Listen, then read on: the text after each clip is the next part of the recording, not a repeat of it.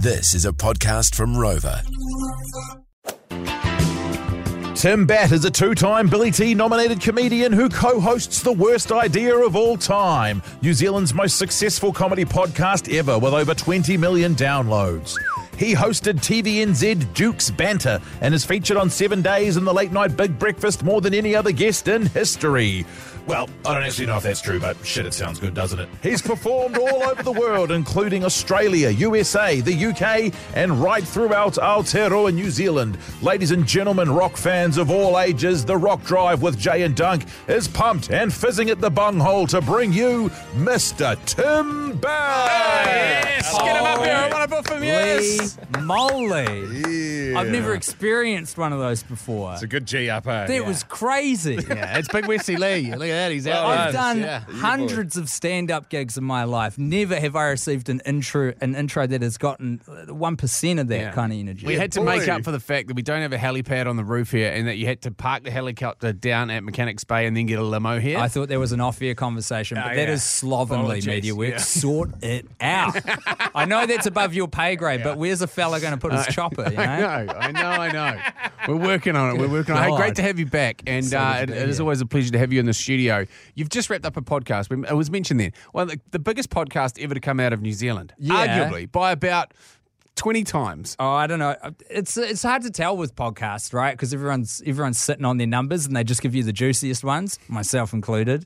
So it's 20 kinda mils hard to pretty bloody compare. juicy. Yeah, it's pretty juicy. We're still going too. Close to it'll be 10 years in February. Worst idea of all time with Guy Montgomery. Just and explain myself. the premise of it for those that don't know. We watch bad movies too much. So we started by watching and reviewing Grown Ups 2 every week for a year. We watched it 52 times. It's a kind of famously bad Adam Sandler movie. Yeah. We've given the treatment to Sex and the City 2.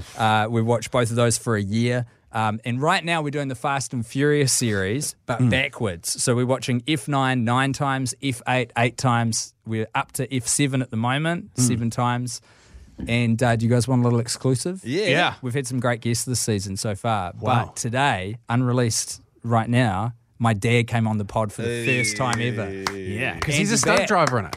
He's a big car guy. Yeah. Loves his cars.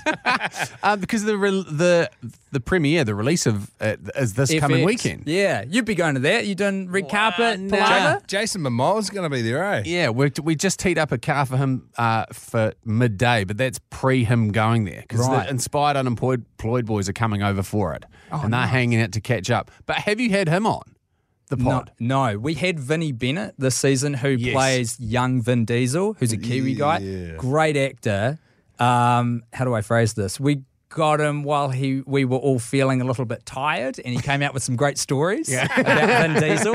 So that's a good episode to listen Okay, to. mate, you be able to. This is His probably, agent got quite mad at me about that. Really? Yeah, so she was like, "Dude, come on, what are you trying to do? Sink this guy's career?" That means you're in the sweet spot. Yeah, Stay there. Did he used to work adult films, Vin Diesel? Oh, not that I've heard. Wouldn't shock me to hear it, but Yeah. I didn't know that. Dunk said it, and I just believe him because he's a believable guy. Jeez, I don't remember saying that, eh? Jeez, I'm getting hung out to dry here. But that's a believable half lie. He does have 2 songs on Spotify that you can look up. They're like pop songs. It's crazy. It's a weird voice. It's not a bad voice, but it's like it's what you would expect. It's Vin Diesel. But, We're in the family. yeah, Yeah, it's a weird tone for a pop song. exactly. Hey, did you did you get a gig cancelled last night because of bloody crazy weather? Thankfully, I wasn't starting this week, so I start next week. But that's a real kick in the balls. So many shows got cancelled last night because of the rain in Auckland for the New Zealand International Comedy Festival. Why do you still do it? You've done comedy for so long. What's the biggest kick you get out of being on stage? Now I can't do anything else. The ship has sailed on me learning a trade, having enough professional experience to not have an entry-level job somewhere. Marrying a doctor also helps you with that as Time. well. Yeah, you got it. You got it. And speaking of the cataclysmic weather last night, are you taking the piss out of climate change? Oh, man, so here's the thing. So the name of my Comedy Fest show is Climate Change Funny Yet? And I knew when I picked the title that it was because this is last year. This is in September. Real roll of the dice, what would be going on around the period when I'm actually doing it. I've just come off the back of doing the show in Melbourne for a couple of weeks and Sydney for a week as well. And And that's pretty sweet because it's flooding massively through Queensland, but Melbourne's kind of sweet at the moment. Melbourne's all right. Yeah, but this time a couple of years ago, it was on fire for the entire time. So when I was doing the poster with the designer, he was like, "What should we have in the background? Like flames or something?" I was like, "Dude, no, Not for Melbourne. Not for no, Melbourne. thanks. We need 3 different ones. This is going to Australia, so we need to keep it nice and general, so it's not, if something does coincide with when the show's on, it's not too specific and triggering." It was a real roll of the dice. And I wanted to talk about a relevant topic. I didn't realize it'd be quite so relevant for Auckland. So how do you, I mean, is that one of those things, particularly in 2023, that everybody's like, wow, climate change doesn't exist. Climate change does exist. It's the CO2, it's the cows farting, it's the friggin' vegans eating too many soybeans. It's one of those ones that just chops people in half. Like nobody really sits in the middle, do they? No, that's right. And it's almost a little bit why I picked the title, because I wanted to pick something where it was like, look, if you're sort of on board with this show title, you're probably going to enjoy my kind of comedy. You're probably a little bit of a greenie. Maybe you aspire to one day owning a Tesla of your own. Or a Prius if you're not doing as well. And on top of that, to add another layer of complexity, you were Chloe Schwarbrick's media liaison? I was helping out. I was just a volunteer on the campaign. Yeah, helping out. And where would she sit on your show with listening to it? Is she laughing? Pro? Is that the spectrum? Anti or pro? Yeah. Would she find it funny? Yeah, I think so. I'm not trying to deny it's happening or something like that. I'm like, hey, the main thing of it is climate change is here. It's real bad. This is a bad thing. But we got to stop being sort of totally paralyzed by it. And I think comedy is a way to diffuse a little bit of that, so we can go, okay, this is pretty messed up, but life goes on. We got to try and attack this thing and keep living our lives as well. Did you find it easy to find the funny in it? Because I feel like you probably picked a reasonably hard topic to write a comedy show. Yeah, about. You got to sort of come in from the side a little bit. You know what I mean? If you just go hey, human created genocide of humans, pretty ha-ha, right? That's tricky.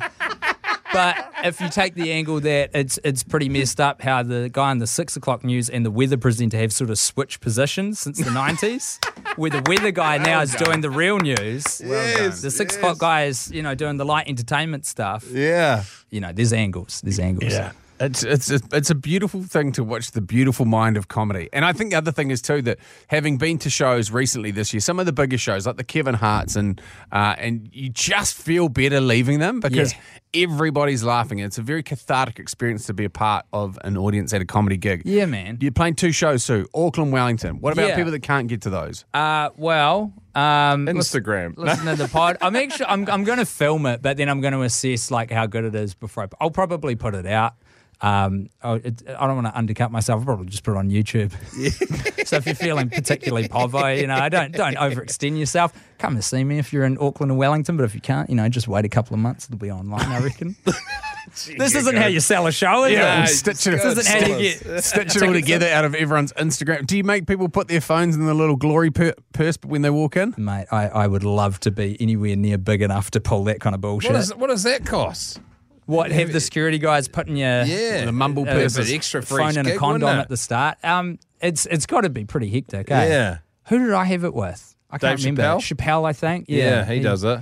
Yeah, and it's legit. If you film a comedian who's, all jokes have a life cycle. They start as little babies and they're not very funny. It's just an idea. And then you got to road test it a whole lot of times. And you don't want to capture it in its ugly teenage adolescence. Just before it gets beautiful, When it's beautiful, when it's 24, that's when you want to film it. Not when it's 12 and it's crooked teeth and it's got braces on. You know what I mean? Yeah. Does this analogy work? I'm scooping what you're pooping.